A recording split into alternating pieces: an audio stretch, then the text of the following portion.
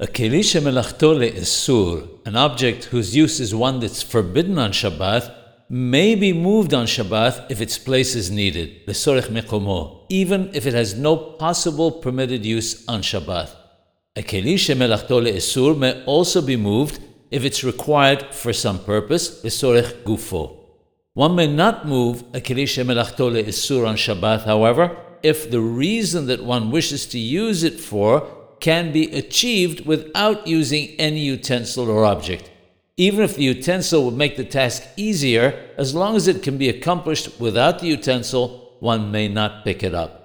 A keli shemelachto leheter, an object whose use is one that is permitted on Shabbath, however, may be used even if the task could be completed without it, provided that doing it without the utensil would make it somewhat more difficult. On the other hand, if it's no more difficult to do it without the utensil than with it, the utensil may not be picked up. Carrying an object for no reason is forbidden on Shabbat, even if it's an item which is used for a permitted purpose.